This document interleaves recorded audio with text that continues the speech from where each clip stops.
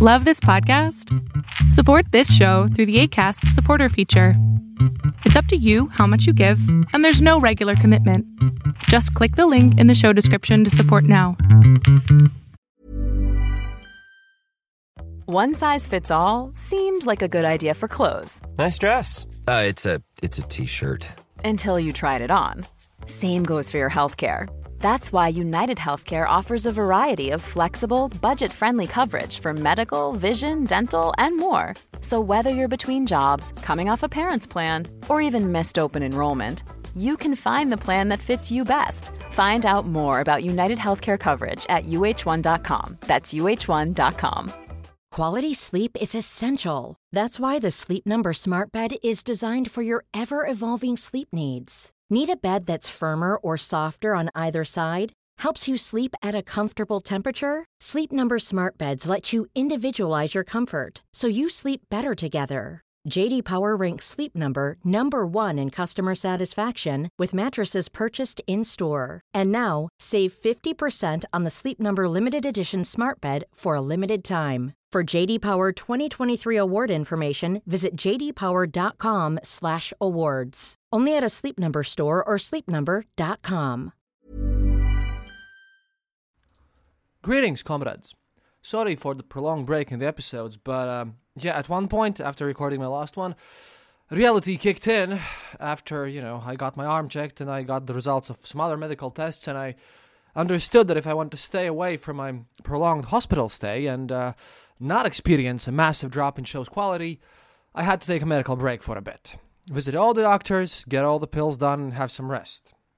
So, sorry about that, but, I have to be a bit more fixed to keep going.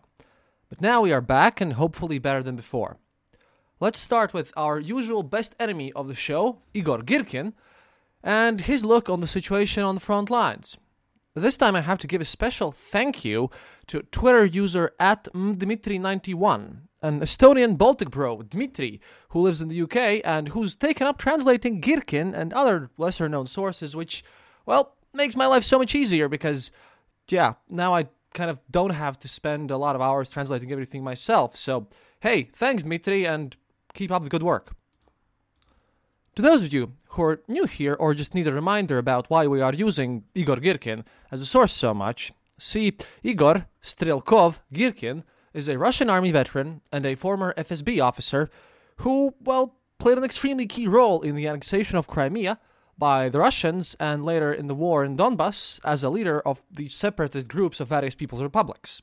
He basically was running the whole show and he led the mercs from Russia. He was a very influential figure. He's also a war criminal, being responsible for the shoot-down of Malaysia Airlines Flight 17. He's an unapologetic Russian chauvinist and an imperialist. He despises Putin and the current Russian government for being too liberal and tied up with the West. Girkin supports the recreation of a Russian empire and thinks that everything that at some point was either in the Soviet Union or Tsarist Russia should be reconquered for some abstract greatness. So, when he says something is bad, those are not like propaganda coming from pro-Ukrainian side. This is the real stuff. So, here we go. Quote. It's difficult for me right now to answer questions of what's new on the front lines. Almost everywhere on the front lines there are battles. Some are positional, elsewhere offensive, and more often than not, defensive. In general, everywhere except for Donetsk and Kharkiv, the front line is stable. Both us, he means Russians, obviously, and Ukrainians are entrenching. And this is very bad for Russia. Why? Because in a month or month and a half ago, the enemy only had mobile defense in Mykolaiv and Kryvyi Rih directions. Now they're actively building fortified positions at the front lines and in their near rears, which we will then need to be capturing for a long time and with huge losses. Just like Mariupol, Popasnya, Izium, Rubizhe, and Severodonetsk. We will again need to wage fierce bloody fights for each village, every grove, and every high-rise. Pay with Russian blood for every few hundred meters conquered, and there'll be none to question about it. This all happened naturally as it is always meant, which is certainly not the case. At the start of the operation, the Russian Federation armed forces actually demonstrated highly maneuverable actions, deep strategic breakthroughs for tens and even hundreds of kilometers. They ended up with nothing for reasons I've already described and called out many times. Initially a completely inaccurate evaluation of operational situation, which was used as the basis for combat planning, and linked to this evaluation a severe lack of resources and means to hold on and control the conquered territory. Nevertheless, despite the resulting shocking half failure, in the south no run to the border has happened of the first stage of the operation. It appeared much more lively compared to this second concrete phase of everything than the bloody push-pull which the hostilities have become since the end of April and until now. Simply because in the first stage there was no conscious, purposeful, and even famed in advance by near military experts sticking of the army into a strategic deadlock. The military decisions were courageous and aimed at achieving a decisive victory. Now, however, even the total success, which is not expected in the near future, of the second stage, at best, will lead to costly, in terms of personnel and vehicle losses, fairly small territorial gains achieving by pushing out the enemy from Donbas territory. Let's imagine for a second that in the next few weeks the enemy will be, after all, defeated through continuous frontal and flank attacks and completely pushed out of the Lugansk and Donetsk borders. And what will this achieve? Will this end the war? No, not at all. At best, it will reduce the front line, not more. Let's say the enemy suffers heavy losses. They do now, but in those weeks they will be able, thanks to continuing mobilization, to prepare new fresh reserves. Moreover, they already have these reserves. The enemy is so confident in the strategic stability of their front line, abandoning 1-2 localities in 2-3 days has no effect on this, that they continue keeping a relatively large group at the border of Transnistria and even created a new several army BTGs at the border with Belarus. And they continue forming new units and detachments both in deep rear and also in Sumy and Chernihiv oblasts given up by Russian forces during the run to the border. Thus, when the weakened in heavy fights and bloody assaults troops reach the borders of LDPR, they will be met by fresh and well-equipped Ukrainian armed forces units at frontiers prepared for defense in advance. And even if those fresh units, for whatever reason, decide not to take over the initiative and begin a counteroffensive, one or more, still the Russian Federation will face a perspective of a long positional war which is nearly fatal in current conditions to our economy, social and socio-political situation. But I'll be honest, receiving quite a lot of messages from the field, from soldiers, junior and middle commanders, enough to create an approximate mosaic of the general situation on the front lines, I personally have no significant hopes that the objective of fully clearing the Donbas will be complete by at least mid-June. Moreover, I presume, with high level of probability, that it will not be completed until the very point when Ukrainian armed forces will try to overtake the strategic initiative by beginning the planned, right this moment, offensive operations. And yes, the most dangerous direction, I believe, is Kherson. That's near Crimea. That's a comment from me. That's just above the Crimean Peninsula over there in the south. Since that's exactly where, and the enemy knows it very well, defending are the same in terms of equipment and training elements of Donetsk reservists, which, just those who are from Luhansk, the enemy has already pushed out to the Russian border in Kharkiv Oblast. At the same time, the Donetsk militia will undoubtedly put up a fight, and the fight will be fierce, but their weaponry and equipment leave much to be desired, just like their leadership, if not less. Although I've probably said too much. But let's say the enemy, that's the Ukrainians that is, of course, for whatever reason decided not to attack, and will limit the sitting on the newly created defensive positions, offering our generals to continue smashing their soldiers' foreheads against numerous fortresses. What will the High Command do in this case? A lot can happen in 3 years, like a chatbot may be your new best friend. But what won't change? Needing health insurance. United Healthcare Tri-Term Medical Plans, underwritten by Golden Rule Insurance Company, offer flexible, budget-friendly coverage that lasts nearly 3 years in some states. Learn more at uh1.com. Quality sleep is essential. That's why the Sleep Number Smart Bed is designed for your ever-evolving sleep needs. Need a bed that's firmer or softer on either side? Helps you sleep at a comfortable temperature? Sleep Number Smart Beds let you individualize your comfort, so you sleep better together. J.D. Power ranks Sleep Number #1 in customer satisfaction with mattresses purchased in-store. And now, save 50% on the Sleep Number Limited Edition Smart Bed for a limited time. For J.D. Power 2023 award information, visit jdpower.com/awards. Only at a Sleep Number store or sleepnumber.com. After all, without breaking through the newly created and occupied by large enemy forces positions, there will be no defeat of the Ukrainian armed forces. And without defeating Ukrainian armed forces, there will be no final victory. Regardless of how many calibers you launch at the rear facilities, they still won't be enough to fully paralyze the Ukrainian transport network and destroy the economy to the ground. Especially, it's meaningless to hope for victory through attrition, taking into account that almost all of Europe and North America are acting as a rear for Ukrainian armed forces. Thus, it will be necessary to try and defeat the enemy in field battles. And excuse me, with whom and with what? If so far not even the partial mobilization has been carried out. No one is giving clear answers to these questions, simply because there aren't any. And here I'd like to interject a small comment from myself because about the mobilization. See, this is because of the strategy Putin has chosen. If you look at the casualties coming from the Russian army, you can see that most of the soldiers under contract, the enlisted ones, they come from the very poorest regions of Russia, with poor connections to outside to the mainland and everything. So it's Buryatia, it's Tiva, and all these places. And the thing is, those are regions where the poorest people live, and they have like almost no contacts, and their lives are terrible, and no one will really miss them. And this model is not scalable simply because, well, there's not enough people living there, and a lot of contention will begin, and like the situation will become unpredictable inside of Russia if he mobilizes, like it has happened before. So Putin, no matter how Girkin wants the mobilization, I highly doubt Putin will carry it out in any reasonable way if he didn't do it already in the 9th of May, so I don't think we can expect that. Continuing on with the Girkin. While the pests in the president's entourage will be assuring him that everything is fine, don't stress, nothing will change. And when it does change, unfortunately the surprises are likely to be no less discouraging than before the run to the border. It'll be too late to do anything.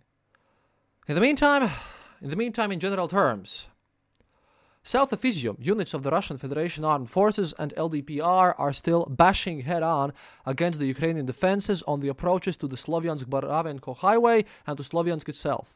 In the last couple of days, there is no information about progress.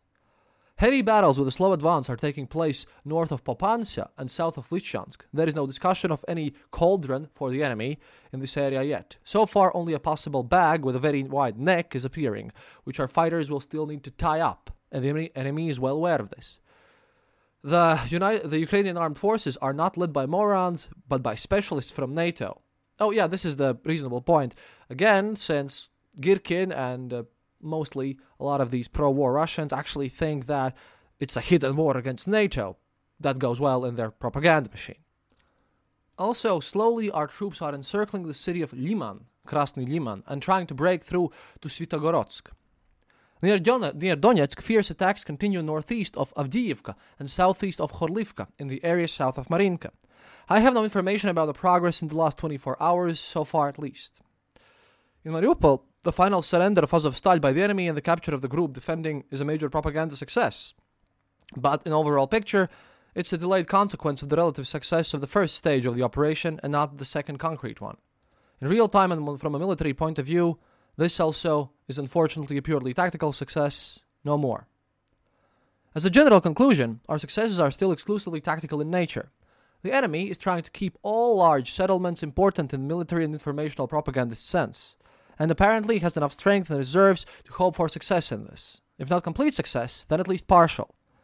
The attrition battle, as I have repeatedly noted, as a military decision, I rate it no higher than idiotic. In the Donbass continues, and the strategic impasse for the Russian Federation armed forces, but not for Ukrainians who are gaining time, is getting deeper. So this is what Igor Girkin has to say about all this situation. And he mentioned Azovstal and Azov forces there. And yes, there have been exchanges and there have been wounded Azov soldiers and everyone, leaving the place, and there have been some evacuations. However, there is some interesting situation concerning all of this situation, because, for one, these wounded soldiers were taken to Russia. And no doubt they'll be used in propaganda. Those who are happy for them being evacuated, yes, but rest assured that it's quite likely that in the near future, we'll see someone of these soldiers, or more of them even, some more of them, being dragged out to Russian propaganda sites and everywhere, because, they'll get probably beaten up, tortured, pumped with various chemicals. I don't know how effective is the so-called truth serum, but you'll definitely see in the news some of these guys who are wounded, been taken and used for Russian propaganda, where they will claim all sorts of monstrosities that Azov has done. They'll, knowing how much Russia lies about everything and how their propaganda machine works, I don't know, there could be basically admittances that they've even built a whole altar for Hitler and that they actually wanted to, do all sorts of nastiness. It's going to be full on horrible. They need someone like this. For example, right now in Sevastopol, Crimea, that's, they have made a kind of a whole photography exhibition over there. And they now show pictures of bombed Mariupol and everything with kind of writings underneath that. And this is where evil Nazis bomb their own houses and all that nonsense. So they would like to get them somewhere out there. And I'm pretty sure that some of the, useful idiots will be grabbing this information that comes out and actually believing it. This is a popular tactic, after all, in previous years we've seen Belarusians use it and Russians use it as well. Remember how when Lukashenko captured that plane, forced it to land and then captured the opposition guy who was inside that plane. Yeah, he also made him basically talk in front of the camera and admit in being a terrorist and in being, all sorts of things. So, quite probably this will happen. We will continue, of course, watching how the whole situation unfolds, and a longer episode is prepared. Because, this channel started out as kind of a people stories thing, and, oh boy, we have found some interesting people and their interesting stories about this war, from a personal aspect. That is, being scripted now by me, and will be probably out quite soon enough. So, be aware of this, and thank you for listening. Also, if you could consider becoming our patron, please, patreon.com/theeasternborder, or just click the little money icon on our Twitter page at Eastern_border. Well, of course, follow us there as well, since, we want to reach 20,000 followers and get out some real information about the war. So, if you're listening to this and you're on Twitter, please consider following us and retweeting, because, we really would like to grow the channel a bit more. And also, thank you to everyone once again for listening and for your kind patience. Donate to Ukrainian military, and до свидания, товарищи.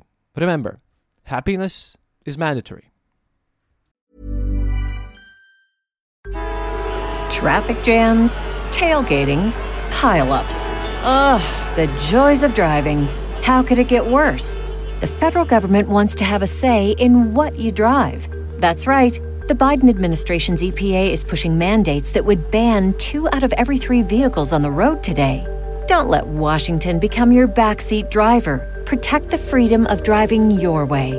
Visit EnergyCitizens.org. Paid for by the American Petroleum Institute.